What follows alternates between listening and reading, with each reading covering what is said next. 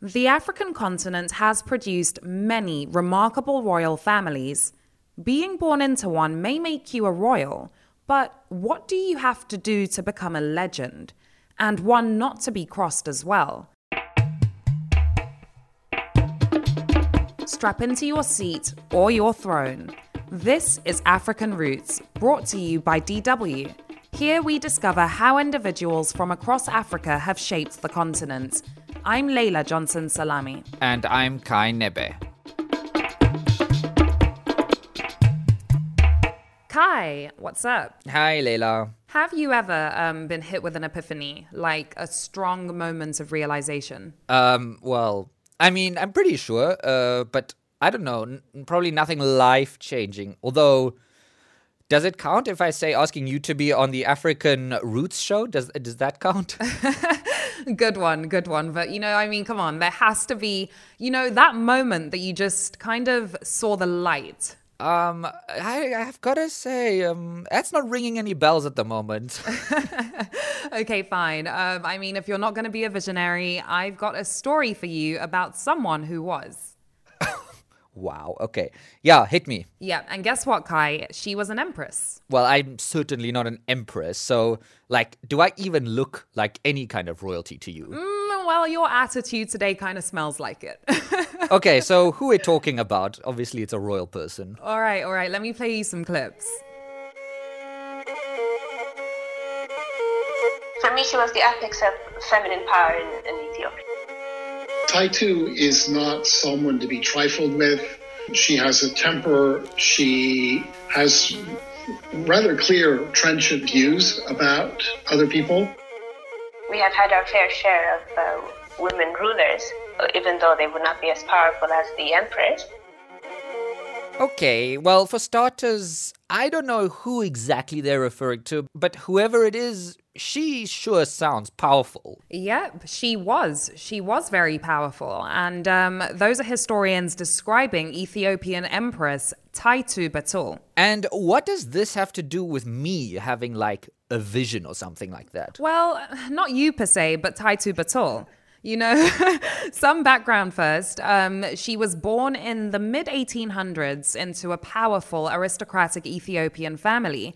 This was near Lake Tana in the northeastern region of Ethiopia. She was married off at the tender age of 10. Unfortunately, that wasn't unusual for a noble girl at the time. But what was unusual about Taytu was that there was a special story about the young aristocrat.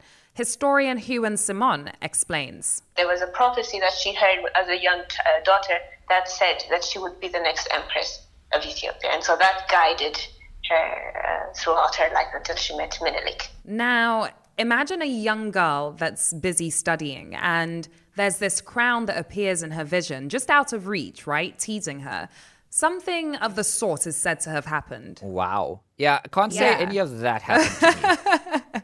Well, Ethiopia at the time was controlled by a Solomonic dynasty, and those people believed that, they had a divine right to rule the people of Ethiopia.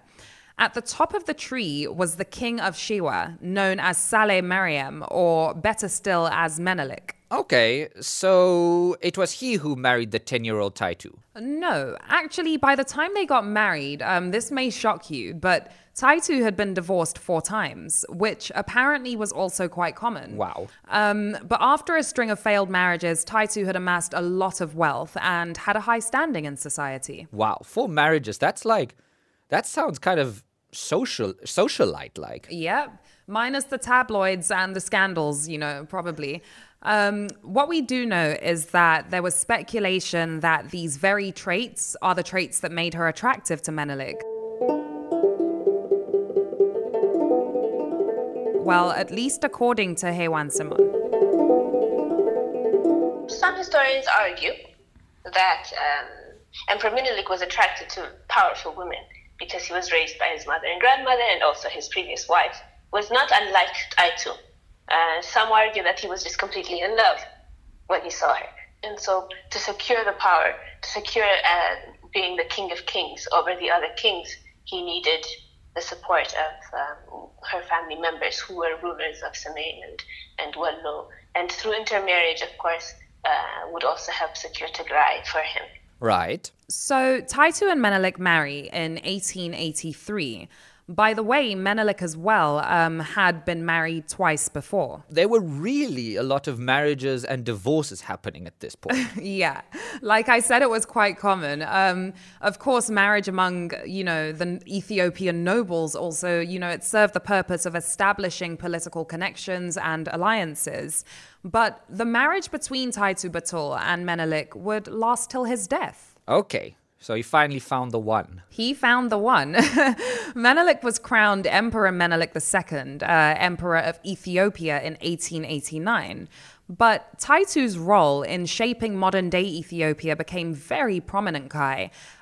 She was much more than a partner. She was also a military strategist, and she was involved in most of his political decisions. She even rode with him to the battlefront. Wow. So that's like a superpower couple. Yep. According to historian Raymond Jonas, the empress was often described as the tough woman at Menelik's side. Taytu tends to be the person who is feared, and Menelik is someone who is more approachable, but it's quite clear that any kind of solution that's going to come out of court really requires the assent of both parties. But of course, the late 1800s were trying times for African people, obviously in the face of European colonial ambition. And for Ethiopia, that meant Italy. While treaties with Italian imperialists had actually helped Taytu and Menelik consolidate their power on the throne, Jonas says Taytu in particular was very skeptical of the European allies. But she made it clear that she didn't trust Europeans. It was said that she thought that they smelled, that they gave off a bad odor. And that may just be another way of saying the same thing, that she didn't like them, that she mistrusted them. And just months into the new couple's reign, the Italians drew up a treaty that effectively made Ethiopia a protectorate of Italy. Actually, there were two versions, by the way, of the Wuchale Treaty, one in Italian and one in Amharic. The Italian one more or less said that Ethiopia was subject to Italy, but the Amharic one said Ethiopia maintained independence. My goodness. So there were two versions of this. It sounds like a joke almost. You'd think so, but no. Apparently, the Italians thought that they could trick Menelik, who annulled the treaty, by the way, as soon as he found out. And many believe that Taytu was the driving force behind this. Okay, so I'm guessing this meant war. Yeah.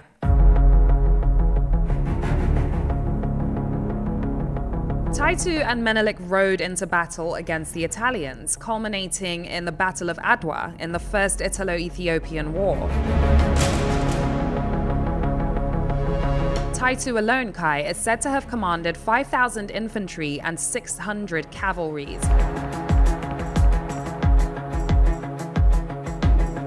Hewan Simone narrates Taytu's war strategy, which eventually led to the defeat of the Italians in 1896. It was 3 battles that culminated in the victory of Adwa, and Taytu was important in winning the second battle of this, where she asked that the fort that the Italians had built in Mekelle, because they were not able to defeat them in it, she decided that we should cut out their water supply. So Taytu and Menelik defeated like an imperial power then? Yeah. It's hard to exaggerate the importance of the victory at the Battle of Adwa. It was humiliating defeat for Italy, as you can imagine, one of the few occasions where a European power surrendered to an African army. It also helped to ensure that Ethiopia remained uncolonized. Wow.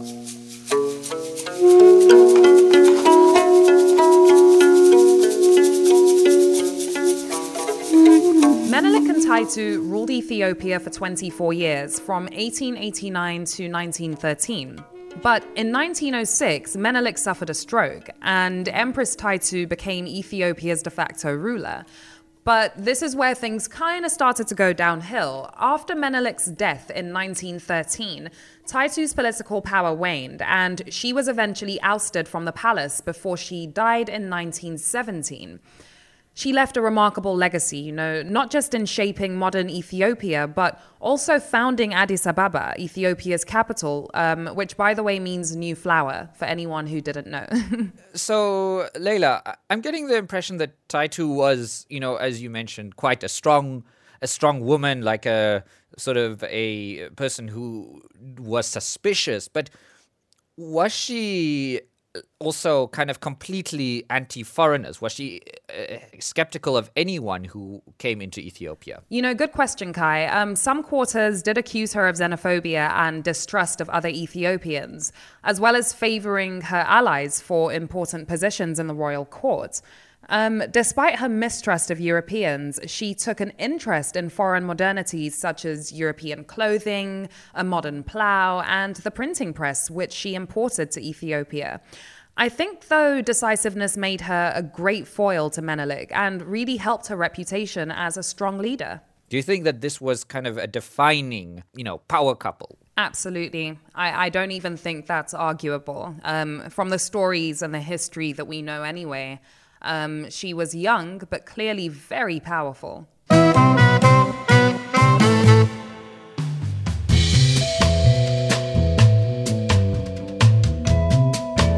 When we come back, we're in Southern Africa and meet a queen who refused to kneel down. DW African Roots. Find new African Roots episodes on dw.com/African Roots, Spotify, iTunes, and wherever you get your podcasts. So, Laila, I have to say, I really do like that story of Taytu Betul. Like, seriously. Charmed, Kai. Charmed. Well, I also, you told it very well, but, I also like it because it sort of reminded me of one of the first stories I remember from primary school history class. And I think it is a story worth revisiting. For some reason, it just really stuck in my mind. I'm trying to picture, little Kai in history class somewhere in Namibia. For sure, I wasn't the one conjuring up visions or royal insignia, Laila. But that is not the point. Okay, so anyway, the crux of the story that I want to talk about is about a noblewoman refusing to bow, like literally. And in revisiting the story, it's about Queen Njinga, or as some people refer to her as Queen Njinga. Queen Njinga. Okay, so what did she do? Well, we have to go back to 1622 when we're in Luanda, the present-day capital of Angola. But then Luanda was a very different place. It was an important port town in Portugal's fledgling colonial empire. And also, it was unfortunately a major slave trading hub. And the part I remember, like looking back on that history class when I was a youngster, is that the Portuguese governor had received an emissary of the local kingdom. And the person in question was Njinga Mbande. Okay. So the emissary, Queen Njinga, is shown into the room, but it turns out the Portuguese have not provided her a chair. Instead, she is given a rug to sit on, and the implication is that she's literally being looked down on by the Portuguese officials. But Njinga instead orders one of her servants to crouch down and serve as a seat for her. Okay, the point being?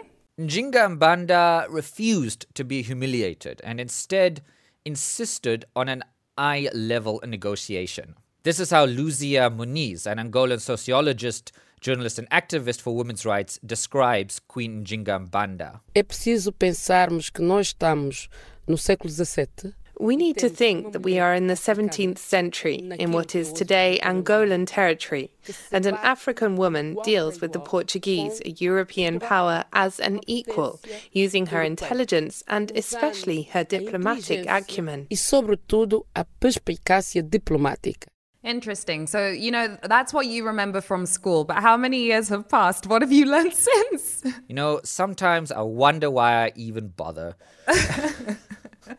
Okay, well, what is Queen Njinga's backstory? Yeah, like I said, that this story, it really did stick to me. And to be honest, Laila, what I do remember was that episode that I told you about this woman refusing to be belittled by another power. And, the fact of just basically looking at I don't know, the story kind of stuck with me.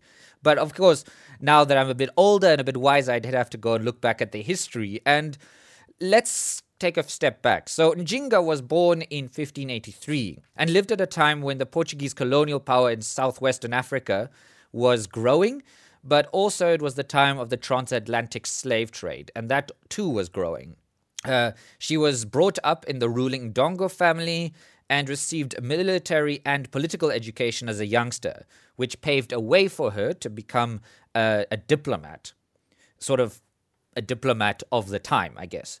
It was her brother, the king of Ndongo, who actually sent her to negotiate the region's independence from Portuguese rule. She first met Portuguese governor João Carreira de Sousa in 1622, and it was at that time that Njinga made one of her more memorable strategic decisions, according to Luzia Moniz. Njinga simula uma conversão que de facto não é efetiva.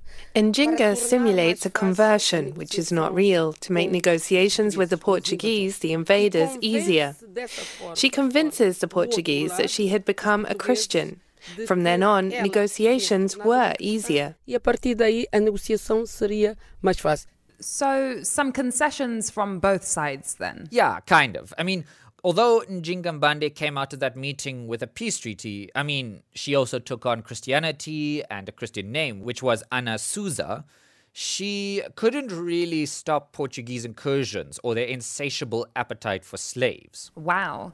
Did the Portuguese keep breaking the peace? Well, they did launch attacks on Njinga's Ndongo kingdom and did take a number of people as slaves. And in the late 1620s, the Portuguese joined forces with Njinga's opponents and rivals. And the Ndongo kingdom was essentially lost. But that did not mark the end of Njinga, not by a long stretch. Using her diplomatic skills, she established alliances with the local powers, one of whom being the Matamba, and she became their queen. And she also made an important alliance with the Dutch against the Portuguese. And she continued battling and negotiating with the Portuguese, according to Angolan historian Manuel dos Santos. She wasn't only a queen that sat on her throne waiting for solutions or sending her subjects to solve her problems. She was also the military chief. And for as long as she kept her physical vigor, she participated in military actions. But it would be wrong to imagine Njinga as a straightforward, altruistic leader. From early on, there was a rivalry between her and her brother, Ngolo Mbanda, who actually inherited the throne in 1617. He set about eliminating rivals, but did spare Njinga. Instead, though, he murdered her son, and according to the story, had her, as well as her sisters, forcibly sterilized. That's just horrible. Yikes. Yeah, very yikes. And unlike Njinga, who apparently had no fear of the Europeans, despite the havoc they were wreaking in the Ndongo kingdom, Ngolo Mbande did not have the stomach for dealing with the pressure of Portuguese conquest. By 1624, he had fallen out of favor in the royal court, and he was dead. Some say suicide, others blame Njinga herself for killing him, whether it was through poisoning or something like that. We don't actually know conclusively. And she did also have a mean streak. This is another thing about Njinga. She is said to have also personally killed her brother's only heir to the throne. Wow. I mean, thinking about it, let's be honest, she would have kind of had cause to. I'm guessing they didn't teach you that in primary school. Yeah, they certainly didn't teach us this in primary school. And I'm just kind of wondering, this does take the concept of a sibling rivalry to the next level, you know. Honestly. Yeah. So definitely we didn't hear about this in primary school, but we also didn't hear that much as young children about the rampant slave trade that most leaders at the time were in some way engaged in. Anyway, Njinga became more powerful in the Ndongan court, becoming queen of the Ambundu kingdoms, which included both the Ndongo and the Matamba royal courts. So by now, she was actually in control of two royal courts. She was perhaps one of the most powerful women leaders in the history of the African continent. And Njinga backed this up with prowess on the battlefield, her multilingual abilities. Some say she spoke as many as 5 languages, and the diplomatic skills, to deal with the ever-increasingly powerful Portuguese. And, it just sounds like such a difficult climate to be a queen in. Certainly, and it required a truly remarkable character to be queen in. And Queen Njinga did pretty much anything to stay in power and fight off Portuguese invaders. She also built up a large business in trading slaves with her Dutch allies. Eu acho que ela era uma mulher à frente da sua época. I think she was a woman ahead of her time. She was a military chief that understood that being a woman was not an impediment to commanding armies and commanding them according to her objectives. Com objetividade para aquilo que eram os seus fins. Queen Njinga never submitted to Portuguese control before she died in 1663. We actually know quite a surprising amount about her because of her conversion to Christianity, which meant that Portuguese and Capuchin monks were allowed to live at her court and write down their experiences of her. Of course, histories have always been told orally, but the difference of the Portuguese and Capuchin monks is that they actually wrote it down. Interesting. Because for someone who was such a thorn in the side of Portugal, I can't imagine those were flattering portrayals. Well, not always, but if they weren't flattering, they definitely gave off a sense of fear. And it does seem that they all admired her political and diplomatic skills and her ability to form allegiances and remain in power for the time that she did. We have to remember she was ruthless, and her involvement in the slave trade, and looking at that from today's perspective, does seem horrible. The thing is, though, Queen Njinga really broke the mold of how African rulers dealt with Europeans. She forced them to take her and African militias seriously on a diplomatic and military level. She even changed the way African leaders thought about women leaders. And today, Queen Njinga Mbande is recognized as a symbol of early African resistance to the colonial endeavor, especially in Angola. Okay, that's where we will have to leave things for today. African Roots is a cooperation between Deutsche Welle and the Gerda Henkel Foundation. Special thanks to our producer, Philip Zadner, and our voiceover artists. Special thanks to Comic Republic in Nigeria as well for the amazing artworks, and contributions by Carla Fernandez and Stella Oneko. I'm Laila Johnson Salami. And I'm Kai Nebe.